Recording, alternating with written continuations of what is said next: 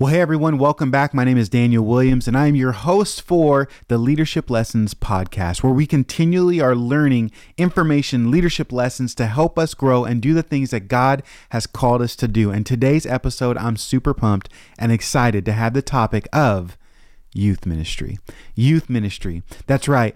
Ministering to the youth, man, it is so important, so vital. And what you may or may have not known about me is before my wife and I planted a church here in Delray Beach, Florida, I was actually a youth pastor at Calvary Chapel of Olympia for over 7 years, and I loved it. It was some of the most fruitful, growing, stretching times of ministry to be able to see young people really, be developed and empowered by the Holy Spirit and just grow in their faith. It was absolutely incredible. I love teaching the Word of God, not only to everyone, but specifically to youth, and to see them get that information and with childlike faith, apply it. There was exponential growth in many of the youth that I poured into, and they're still bearing fruit. It's been so cool to be able to pour your life into other people, but especially those that are younger, and not only give them biblical eternal truths, but also some wisdom. You see, we that are a little older, we've walked and we've lived with the Lord and followed him for so long that we've experienced some things that other people haven't experienced. And it's like that verse in Titus where it talks about like, hey, older men pour into younger, older women pour into younger women. It's so important and vital to our faith that we not only make disciples, but we also disciple the next generation. And so I have very great and fond and amazing memories in youth ministry, high school ministry, to be exact. Not only seeing their growth, but my growth. And it was actually in part because of youth ministry that my life changed. I grew up in Calvary Chapel of Tacoma, which was a smaller church, and we had a small youth ministry. There was only maybe a handful of us. On a good day, maybe 8 on a Sunday morning or in youth events and stuff like that. And my life incredibly changed when I was a high school student because I went on a mission trip and saw about 50 to 60 young people actually love God. It radically formed my life, so much so I was 17 when I came back from that trip. I said, God, you are real. I'm fully committed my life to you. And I started teaching the Bible. The first book of the Bible I ever taught was the book of James, because I wanted my friends to know about this real God who I experienced because I saw him work in young people, my peers. And one of the leaders of that trip, or I should say the leader, was Sean Holland. He was my wife's youth pastor. I did not know him. My wife was raised up in his ministry, but on this mission trip, he would take summer camps and mission trips. And on this mission trip, to Mexico, I was invited to go to, and he did all this time, energy work, him and the youth leaders, his wife, Erica, who poured into my wife specifically. And it was just an incredible trip. I'm forever grateful to him and the ministry, how he served the young people and my generation in that way. And so I figured the Bible says to outdo one another with honor. I wanted to honor him. And as we talk about youth ministry, I have some local leaders in our area that I'm going to be able to share their leadership lesson, interview them, give them some one piece of advice about student ministry and stuff. But I thought we would start with a guy named Sean Holland, my wife's youth pastor growing up, and one that made great influence on me. He was recently here in Florida. I had him teach at the church. I had him come to the house. We had dinner with him and his wife. Great time of fellowship, talking for hours. And then, of course, I had him do a leadership lesson for us. And you're going to see, many people criticize youth ministry or, oh, it's just a whole bunch of games. No, when I was a youth pastor, I taught through books of the Bible. Same thing with Sean Holland. You're going to see the ministry philosophy that he has when he talks about servant leadership in his leadership lesson today, and just the type of teaching. It's literally the same from 20 years ago when I was sitting under his teaching as a youth. And so it's pretty amazing, pretty incredible to be able to have him share on this episode. Super honored to be able to have him as an honored guest in youth ministry. He's sort of like the OG. He actually planted a church, raised up another pastor friend of mine that was in youth ministry, Tom Rush. And Tom Rush was the youth pastor at his church. He later planted a church. And so you see all this multiplication from youth pastors that are just serving what God's called them to do and serving the youth. And so I want to encourage you, if you're a youth leader, a youth director, a youth pastor, man, you are so important. You're so valuable to the kingdom of God and to churches. We want to continue to pour into youth, even especially now that I'm a parent. So I'm in youth ministry. I have a 14-year-old daughter, 16-year-old son. And I'm so grateful for the youth leaders that are pouring into them. Robin, Shelley, Brian, Carrie, Christina, they're ministering to my kids, and it's valuable for my family. And so what an incredible blessing that we're going to have, and fun time we're going to have today in this episode as we just think about youth ministry and the importance of learning from youth pastors and student directors and those that are in the thick of it, pouring into the next generation. Super grateful for you all. And so I'm so grateful to introduce to you Sean Holland, who's the pastor at Calvary Chapel, Harbor Calvary Chapel, about 45 minutes away from Olympia, Washington, where he was youth pastor at. And just so honored and blessed to be able to not only have him pour into your life, but how he poured into us behind the scenes, not on camera, and just his godly example in missions and serving the Lord and his faithfulness to the Lord. And so his leadership lesson is on servant leadership, and I know you're going to enjoy it. Well, my name's Sean Holland, pastor at Harbor Calvary Chapel in Aberdeen, Washington. Pastor Daniel has asked me to come and share a little bit this evening, for me at least, about servant leadership. And so I want to look at the scriptures about what it means to be a servant leader. Our greatest example, obviously, is Jesus. I mean, Jesus is always an example of everything we do, from being a believer, obviously, how to love others, how to be bold, to be meek, and how to be a leader. And Jesus was and is the greatest leader that has ever lived. He had led he led in a way that was such a contrary to the world. Leadership is one thing that he taught his disciples, actually. And he used the rulers of the Gentiles as a good example of what not to do.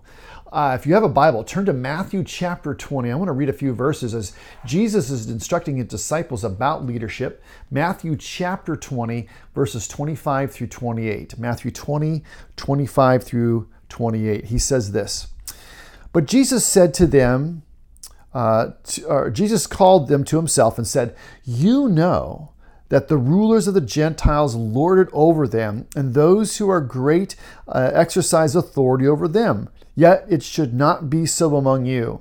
But whoever desires to become great among you, let him be your servant. And whoever desires to be first among you, let him be your slave. Just as the Son of Man did not come to be served, but to serve, and to give his life as a ransom for many.'" So in Jesus' kingdom, we must not follow the examples of the world. Our example is always Jesus. It's not some corporation. It's not the president. It's not some leadership seminar or some wealthy celebrity. Jesus, it says here, he became to be a servant. It always amazes me. Here's the creator of the universe came down as a man to serve you and I. As he says here once again in verse 28, "Just as the Son of Man did not come to be served, but to serve and to give his life as a ransom for many." He gave his life. Therefore, we should give our lives in serving him and serving others. Romans 12:1 comes to mind that, therefore, in view of God's mercy, right, we should present ourselves as a living sacrifice, which is holy and pleasing, acceptable to him, right? So we're learning to die to ourselves, serving the Lord, serving others. Godly leaders are not out there to please themselves. That's not a leader, not a Christian leader, not a godly leader. We are to serve Jesus, and we serve his people. And as we mature in the Lord, we get better at this because our flesh is so strong. It's always about, I want to make sure I'm seen and I want the glory. No, we don't need any of that. We need to be serving with right motives, with the right attitude, and in faithfulness. Turn your Bibles to the book of Philippians, in Philippians chapter 2 with me. Something I think that Paul writes to the church of Philippi that's really stood out to me when it comes to service. We find him kind of verses 4 through 11. So we're in Philippians chapter 2. I'm trying to get there. Verses 4 through 11. He says this. Let each of you look out not for only his own interest, but also the interest of others. Let this mind be in you, which was also in Christ Jesus, who being in the form of God did not consider it robbery to be equal with God, but made himself of no reputation, taking on the form of a bondservant and coming in the likeness of men. And being found in appearance as a man, he humbled himself and became obedient to the point of death, even death on the cross. Therefore God also has highly exalted him and given him the name that is above every name, that the name of Jesus every knee should bow, and in those in heaven and on those on earth and those under the earth, and that every tongue should confess that Jesus Christ is Lord, to the glory of God the Father. You know, Jesus is our perfect example, and in our mindset and our attitude should be the same. Once again in verse 4, let each of you look out not only for his own interest, so we got to be taking care of ourselves, obviously, but also the interest of others. So outlook determines outcome. If the outlook is selfish, it's all about us, the actions will be divisive and destructive. If the outlook is selfless, then the actions are going to be unity and love. In verses kind of 1 through 3, Paul talks about that there in Philippians 2. But ultimately, the action with selfless equals unity and love. And what really stands out to me about this, about Jesus and his leadership and what he has done, is in verse 6. He says, but being in the form of God, did not consider it robbery to be equal with God. It's just a really interesting term, robbery. What is he talking about? You know, he set aside the right of his glory and his power to become like us. Christ limited himself in power and knowledge to be subject to this place, to this time, to physical pain, to hunger, to tiredness, to thirst, to human limitations. Yet Jesus let go of his royalty. He wasn't hanging on to it for you and for me. The Greek word for grasp there in verse 6, or robbery, depending on your translation there, the Greek word is harpagmos. It's the root word where we get harpazo, which may be familiar to some of you if you understand the rapture of the church. It means to snatch away violently. That's what Jesus is going to do. He's going to harpazo us. He's going to take us out of here one day. Praise the Lord. Looking forward to that. But until then, you know, if you ever try to take away something that someone's got a death grip on, maybe a little kid, he's got a toy, he doesn't want to give it up. Man, you just know it. There's like, it's mine, it's mine. Jesus is saying here, Jesus did not consider the equality with God that he has something that he had to selfishly hold on to or to rob. The mind of Christ, or the attitude of Christ, is that I cannot keep my privileges for myself. I must use them for others. And to do this, I am gladly laying aside those things, pay whatever price is necessary to do that which God has called me to do. And so when you're a leader, you got to lay aside your pride. You got to lay aside your positions, because that's not what matters. What matters is getting the job done for the Lord, because you're working for his kingdom, and to serving others. We are not called to lord it over others, but to serve others. And so, and provide for those under us the tools in which they need to succeed. Isn't that what Jesus did to us? And when he left us, right? He's the greatest leader in the world. He's leaving the disciples. They're all freaking out. He says, hey guys, wait. I've got a helper that's going to come alongside you, give you all the tools that you're going to need to be my leaders. All right? And the promise of the Holy Spirit, he's going to educate us. He's going to remind us. He's going to speak through us. He's going to encourage us. He's going to counsel us. Isn't that what the leadership is supposed to be doing to others? You provide people the tools to succeed. Whether that's education, you're training them, giving them the right resources, materials, opportunities to serve.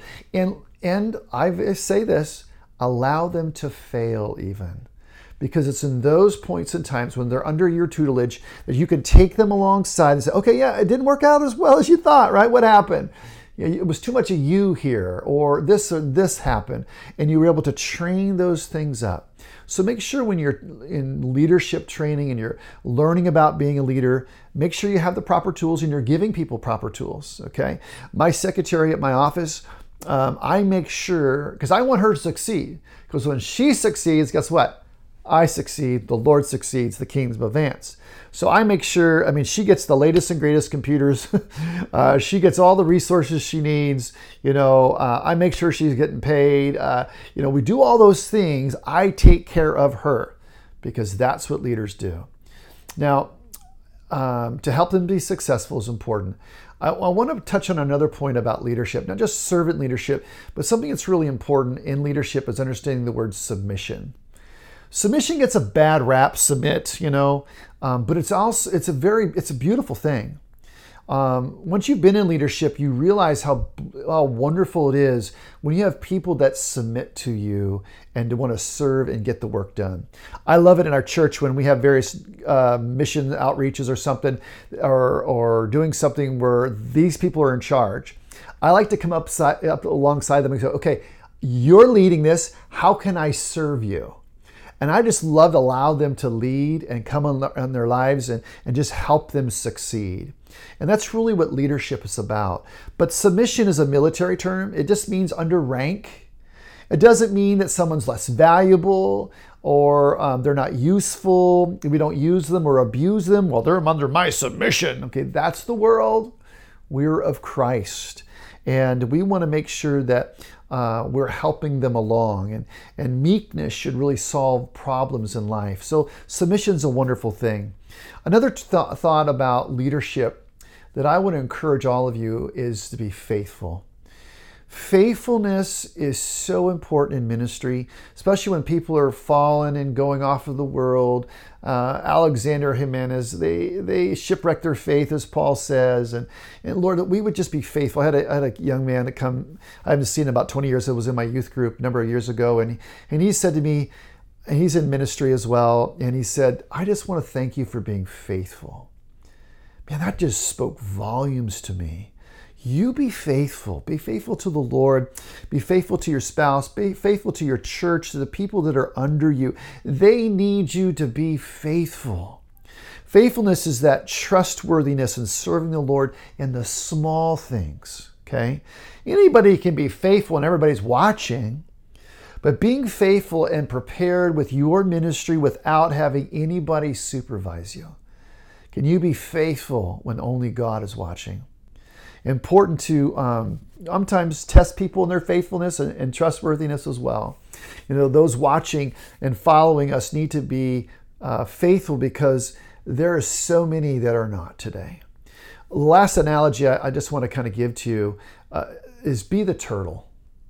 Now be the turtle. If you know the turtle and the hare story, the hare loses. He's the faster runner. He should win. But why does the turtle win? Because he's steady, he's consistent, and he wins the race. And so when you're going through life, and especially in your leadership position, there's going to be things that curveballs that come at you, things that come you expect that didn't happen. What do you need to be? You need to be faithful, you need to be steady, you need to be the turtle. In fact, I've been teaching this in my own leadership class at our church, and it was so blessed. This guy, he gave us a ride to the airport, and on his dashboard is a turtle. I said, "You got the turtle?" He says, "Yeah, I want to be steady, and I want to be consistent, because that is how we win." It's like, man, you've been listening. Praise God. And so when things happen, don't freak out. Stay calm. The storms are going to happen. I think it was the late Pastor Chuck Smith that said, "Blessed are the flexible, for they shall not break." People in leadership need to remember, everybody's watching, stay calm. Things are falling apart, stay together. Don't appear, when things don't appear that they're working out, that's okay. God is able to work all things together for the good of those who love him and are called according to his purpose. So have faith in the Lord to work all those things out. Leaders lead by example. When I was in college, we had this term when the computers were back in a 386 computer. We called something called WYSIWYG. WYSIWYG is what you see is what you get. All the computers today are WYSIWYG. What you see on the printer or on the screen is what you print out. That's perfect. Be a WYSIWYG to the world. Is what you see, what they see is what they get. Be real today in every aspect of your life, and people are going to see that. Faithfulness and commitment and service. Those are going to be important in being a true leader. Thanks for taking time with me this evening and hearing about servant leadership. Pray for God to work in your heart in those areas. Thank you much. God bless. Well, I love how these principles are true, whether you're in youth ministry or you're a lead pastor or a missionary. Man, we need to follow Jesus' example, and he was a true and incredible servant of God. And we have other great servants on this podcast, this episode today, a few other youth ministers and leaders for you as well, to glean from this subject and to learn what's happening today in this generation, to be able to pour into them and lean into this subject of youth ministry. One guy that I want to introduce to you is by name Jonathan Ramatar. Jonathan Ramatar. He serves and has served for a while now at Family Church in our local area here. There's multiple campuses, and he's done a lot of student ministry, planned a lot of camps. And before we get into his leadership lesson, I actually did a Patreon interview with him about student ministry, about being bivocational, all these incredible, important subjects. But I asked him the question, why is it important for camps, retreats for youth ministry?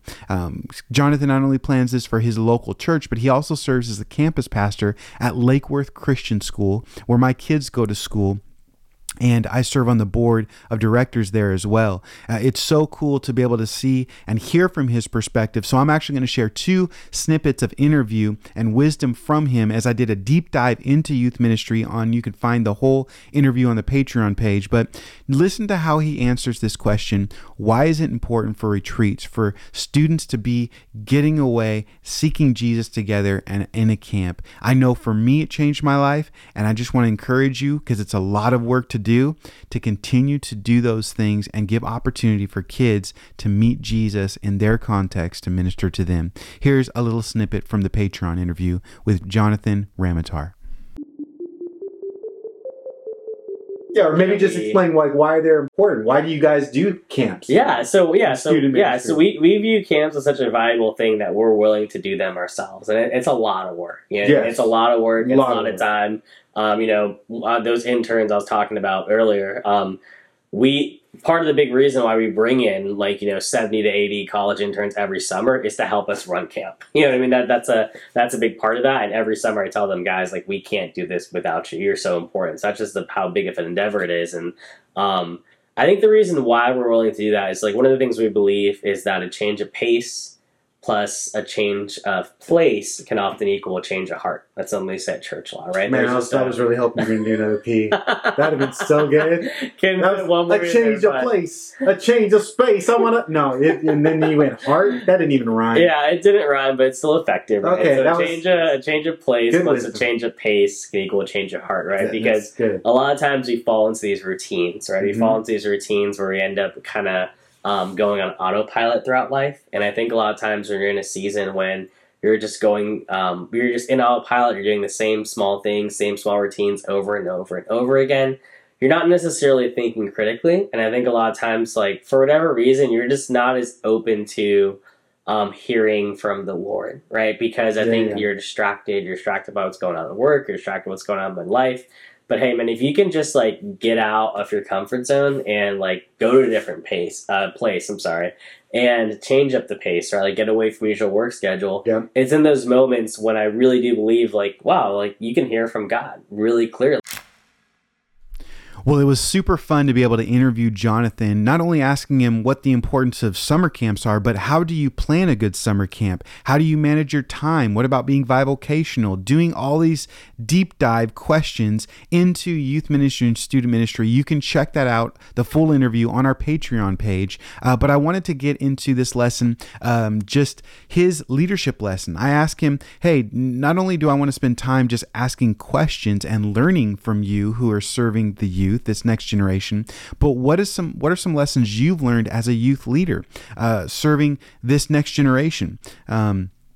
And man, he is going to share with us 4 principles he's learned as a student pastor, one that continually pours in. And he has this unique perspective, not only being a youth leader, but also seeing kids every day on the campus of a high school and middle school. Being a campus pastor at Lake Worth Christian School, it's really cool to get his perspective and wisdom, and just hear some things of how God has taught him as he served the Lord in this capacity. I know you're going to like it. Again, this is Jonathan Ramatar now with his leadership lesson. Hi. Well, hey guys, my name is Jonathan Ramatar. I am a student pastor at Lake Worth Christian School. I also get to serve in the Family Church Network here in South Florida as a student pastor. And I've been working with students for the past 10 years. And prior to that, my previous job was as a classroom teacher. So I've been spending quite a lot of time with students, and I'm excited to be part of this podcast today and just talk about leadership lessons that I've gleaned and taken from my experience in student ministry. Just a little bit about my call to ministry and my call to leadership. And a lot of this, I think, includes my own story as a high school student, because that experience, I feel like, really does fuel a lot of my passion as a student minister. So when I remember myself in high school, a lot of the things I think about are sort of this sense of aimlessness and a lack of purpose. And something I find very interesting is a lot of the issues that we see in young men today, the things young Gen Z men are struggling with when it comes to apathy, when it comes to depression, when it comes to lack of purpose. I was in that exact same camp. So even though I was in high school as a millennial and an entirely different generation of person, I still think I can relate to a lot of what our guys are going through right now. And so as I felt that lack of purpose and sort of lack of meaning in my life, what I did is I tried to fix it with religion. So I know that my mother was going to church and she was still pretty involved. So I went back to church and I started, interacting with Christianity for the first time in a while. And what I stumbled into was this sort of works-based theology. And I stumbled into a Christianity that was based around what I can do instead of what Jesus has already done.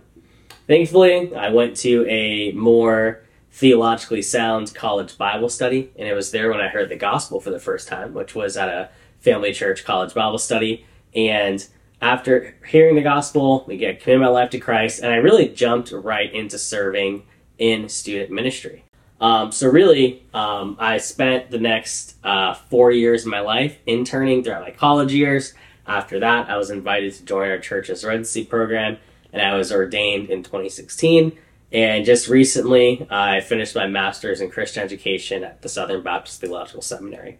So with all that being said, I'd love to just share with you 4 things that I've learned as a leader in regards to student ministry. And these are just 4 sort of quick core principles that I believe can really help any student pastor. The first principle is that I believe it's really important to build a relational bridge that bears the weight of truth, right? Building a relational bridge that's strong enough to bear the weight of important truth. So I think a lot of times when we are ministering to Gen Z, it's very in vogue. It's very easy to say that they're a soft generation or they're a snowflakey generation, right? We think they're far too sensitive. So what we want to do is we want to just sort of barge right in and lay out clear truth, because we feel like at the end of the day, that's what they need. They need more facts and they need less feelings, right?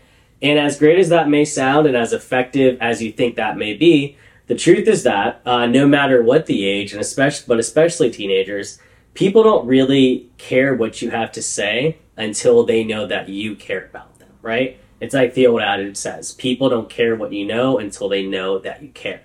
So one of the things that I believe is very pivotal to any successful student ministry is investing real time, building strong relationships with students. Not only at my church, but also during school hours. Something I'm a big believer in is the idea of purposeful hangout time. And what I mean by that is whenever there is a moment, maybe it's before your student ministry starts. Maybe it's like the moments in the morning before main service if you're a pastor, right? Maybe if it's at school, it's like the times when the kids are waiting for their parents to pick them up, or before a big event starts, or maybe it's right after, right? Really taking that time and using it to build relationships, right? Asking good questions, listening, right? I think a lot of times as pastors, what we want to do is we want to fix. And then as soon as we hear students like tell a little bit of the story and open up a little bit of their life, our first reaction isn't to listen more, it's to just correct and fix what we can. You know what I mean? And a lot of times what we really should be doing is investing real time, building strong relationships. So when the time comes to deliver some tough truth or some harsh truth, right? They're actually able to receive it because they trust you and they know you, right? So I think a big part of this, like I said, it's asking good questions, it's actually listening, and also doing a little research, right? I don't think that we need to pretend and try to appear as younger than we actually are when we're leading students. You know what I mean? I'm not sure if you guys have ever seen that meme that says, "How do you do, fellow kids?" Right? We don't need to do that necessarily. But it is great just to be aware of what's going on in the lives of your students, right? Like what video games are they playing? What movies are they watching? Which celebrities are they following, right? So building relational bridges, I believe, goes a long way, and it helps those important truths last longer. So that's the first key principle. The second thing I've learned to do is be realistic in defining what a win is in ministry, right? So being realistic in what you define to be a win in ministry. So I host a chapel service once a week at my school for both middle and high school students. And something that always amazes me is I'll bring in like a very well-qualified, well-educated, someone who has a ton of experience in ministry, who has a seminary degree, and I bring them in to preach, and they're talking to middle school students at around 7:50 in the morning, and they hit them with like a 25-minute sermon with all these weighty theological terms, and not once do they try to actually connect with them as teenagers, right?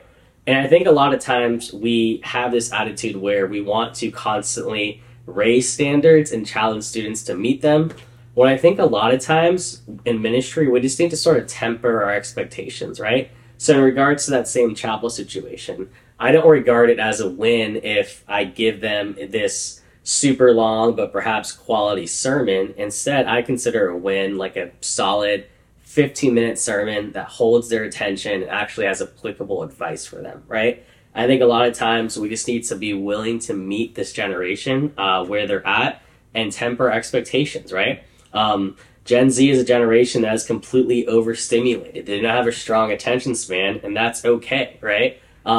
Your sermon is not going to undo years and years and years and years of damage. It's important to simply be willing to meet their students where they are at, right? Understand that they will make mistakes, understand they will say dumb things, but if you can get them just to think a little longer, right, that can be a win. Perhaps a win for your Gen Z focused ministry looks like, hey, you know what, I got them to memorize one verse of scripture this week. Hey, I got them to invite one friend to church, right? I think sometimes we want to have these lofty goals in ministry when in reality we should be more willing and more flexible to just simply redefine what we consider a win. So the third thing I think is important when it comes to ministering to Gen Z is speaking clearly about things that matter, right? So I think now more than ever, we live in a culture where we see the effects of postmodernism, where there are multiple versions of truth, where apparently what's true for one person may not be true about another person. And especially during this time, we need to be willing to preach the Bible and preach it clearly, right, and unapologetically.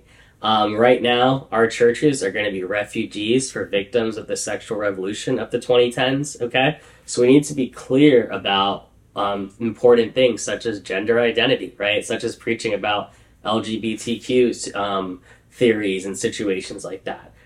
But when preaching these harsh truths, we need to also be willing to teach them clearly, but also lovingly, right? I think a lot of times when we read John chapter 1, you'll see an example where Jesus is described as being filled with both grace and truth, right? Jesus is described as being filled with both grace and truth.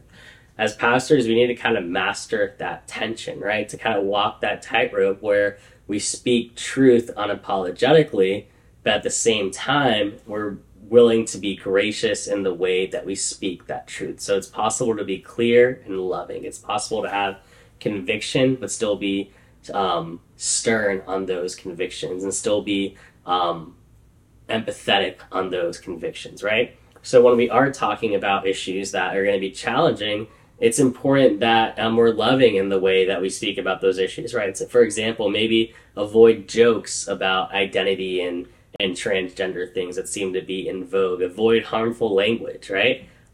Speak in such a way where people are going to be willing to listen to you and be willing to view as someone who is understanding, as opposed to reinforcing negative stereotypes surrounding Christianity. So I think we need to be willing to speak clearly about things that matter, but do so in such a loving way. The fourth thing I believe is important is to allow room for questions in your student ministry. Allow room for questions in your student ministry. I think it's very important that students think critically. You know, the number one question in student ministries that we're always asking is, why do students leave the church once they graduate, right? Why is it that we spend years and years and years putting our kids in student ministry? They go through kids ministry, then they go through middle school ministry, then they go to high school ministry, then they graduate with a decade of Christian education and a decade's worth of ministry, only to go off into college, and the moment that their faith is challenged, give in, right, and walk away from the faith. Why is that? I think the reason why is because we never really teach our students to think critically, right? We don't allow them to ask questions. A lot of times when they ask questions, where we either shoot them down or we sort of brush them off, like, you know, they don't know what they're talking about, right? But we need to be willing to allow our students to ask a lot of important questions and encourage them to think critically and really challenge your faith, right? Because a faith that is never tested is only going to be a weak faith, right? So we want our students' faith to be tried and tested, so when they do encounter hostility towards the gospel and hostility towards Christianity, they're actually able to stand firm and stand strong in what they believe. A big part of that is just allowing room for questions, right? And the tone in which we answer those questions is important. Our willingness to answer those questions is important. But we just need to allow room for questions, right? Allow room for critical thinking and critical observations. And the last thing, the fifth thing I think is important to remember, this is pretty simple. It's just to remember they're just kids, right? At the end of the day, they're just kids. Always remember there were times when you were a teenager, when you did foolish things, when you said stupid things. I know for sure that's true about me. And whenever I get frustrated with a student and I get angry and I'm wondering what on earth could possibly be going through their minds, what always calms me down is I stop and I think about myself as a teenager and the things I used to say and things I used to do. And all of a sudden, it's a lot easier to show grace. So just remember, they're just kids and they're learning. They're going to make mistakes. They're going to take, sometimes discipleship is going to look like them taking 3 steps back and then taking 1 step forward. And that's okay. You know what I mean? I believe it was Eugene Patterson who defined the Christian walk as a long walk of obedience in one direction. And sometimes that walk just takes a long time, and sometimes it's a little messy. So we have to be willing to walk with our students, understand they're just kids, and understand they're just learning. Well, I'm super grateful for how God continues to use people to impact the next generation. People like Jonathan Ramatar, a local leader in our area on the grind and doing a great and effective job loving and pouring God's word into students' life, my children included.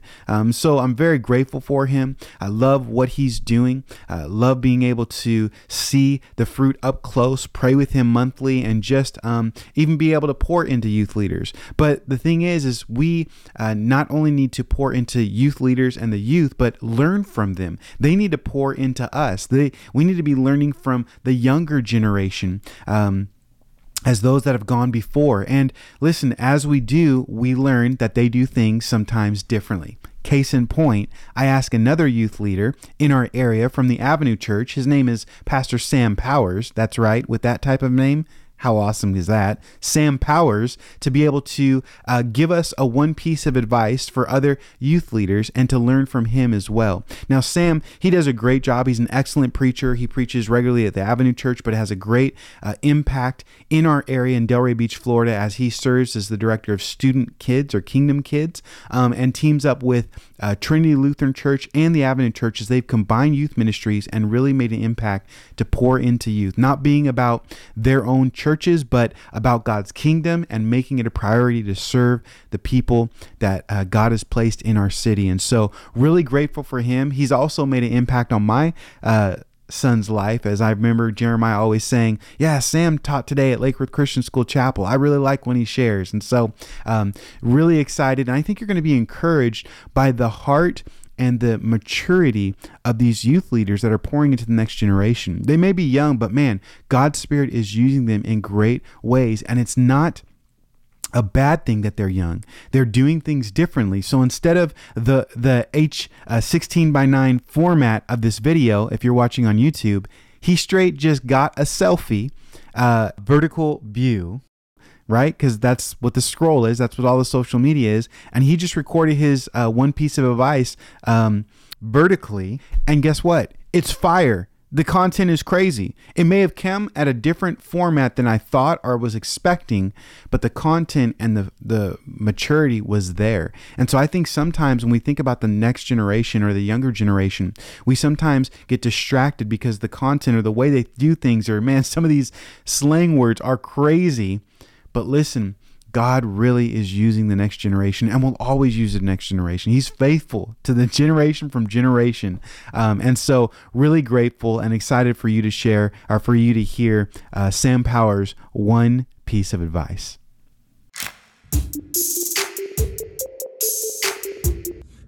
Hey, what's up, guys? My name is Sam Powers, and I'm the youth pastor at the Avenue Church in Delray Beach. And my one piece of advice for youth workers or ministry leaders would be to fight to abide. Jesus says in John 15, I'm the vine and you're the branches. Whoever abides in me and I in him, he it is that bears much fruit. For apart from me, you can do nothing. And I love how simple Jesus is at the end of that. He says, apart from me, you can do nothing. If you want spiritual fruit in your life, in your ministry, like I'm where that comes from, Jesus says. And yet, I know that, I believe that, and we all do. But functionally, I think sometimes we run and we go and we get focused on doing and being God's employees and working really hard with good motives sometimes, but out of our own power.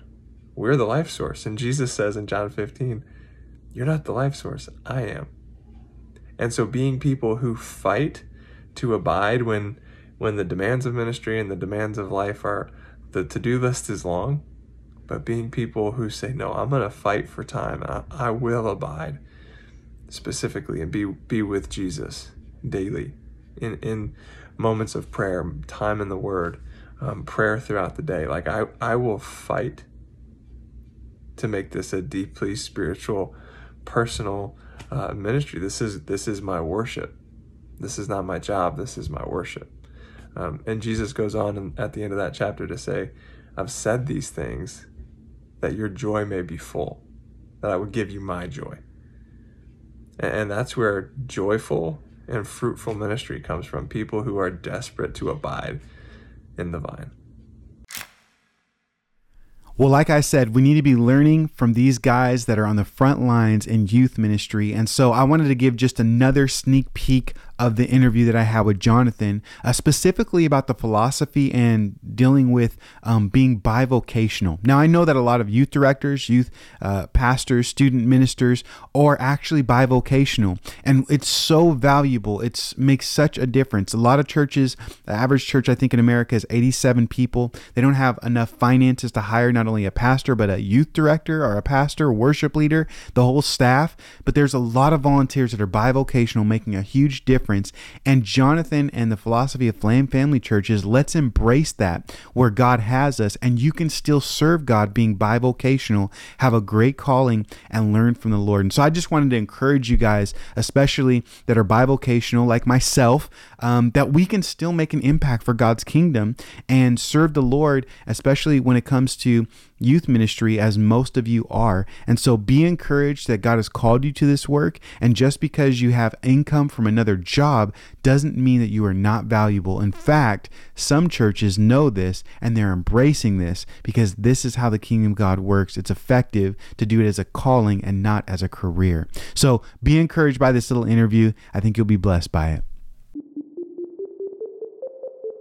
What are some lessons you learned from actually being bivocational? Because I'm sure your time is very precious and it's hard. I understand being bivocational myself. Yeah. No, I think, man, I've learned a lot, and I think the big thing is, I think time management. I know it sounds obvious, you know what I mean, but just learning, like, you know, first of all, finding rest in the idea that I really do believe that there will always be time to do everything that God has called you to do, right? Mm-hmm. So God's not going to call you to do something that is impossible, right? Like, so the things that God has called us to do every day, there's always going to be time to do those things in His sovereignty. So I think that was one of the first things I've learned in regards to time management is learning how to rest in that, learning how to have peace in that, and really believe in that. And then the second component I learned is that a lot of times, man, when we feel overwhelmed and we feel like we just don't have time, you know, a lot of times it's these little decisions that we make every day.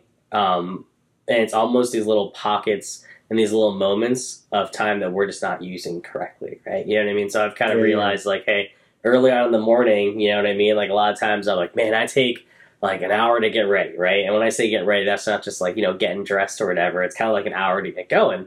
And then I realized, I was like, man, really what I do is I wake up, I drink coffee, and then I sit down on my phone for like 30 minutes and just like, you know, I'm not doing anything productive. You know what I mean? I'm checking social media, I'm checking the score on the game, I'm looking at like, you know, highlights from YouTube or whatever. Mm-hmm. But in reality, I'm like, man, that's 30 minutes that I can use to not do like intensive, like sort of like, you know, deep thinking type projects, but instead, hey, that's 30 minutes where I can like, you know, crank out a few emails, you know what I mean, answer a few questions, reply to a few easy texts, you know what I mean? Yeah. And I just think it's like things like that, where it's like, man, I realize that there is a lot more time in our day that we just don't use wisely necessarily, you know what I mean? Like, hey, like, you know, when you're driving home, you know what I mean? Like, I have like a 15, 20-minute commute home. Hey, it's a great time to like finish some of the phone calls I had to finish, you know what I mean? That's a great time to like, you know, perhaps commit to thinking through when I'm going to speak during a Sunday sermon, right? So it's like almost like, hey, it's taught me to be more strategic with those little pockets of time that I do have. So no, that's so good to hear. Like I feel like people get on me all the time because I'm such a planner and like calendar and schedule, but it's because I'm so stretched, and it's like I need to have this done, that done, and this thing and that, and so I have to say no to a lot of good stuff. Yeah. And use my time wisely. I think that there's actually a Bible verse in there, Ephesians 5, and I'm just saying. But use your time wisely, knowing the days are evil, to actually do some good. And, you know, you said no to social media, no to this, but I could do an email and be more productive. And not just to be busy for busy's sake, but I think that's important, to be like productive. Like, what has God called me to? How can I give myself to that? Yeah, and I don't want to like, you know, make it seem like, oh, like I never enjoy things and I'm like this like hyper productive person, because the truth is that I'm not.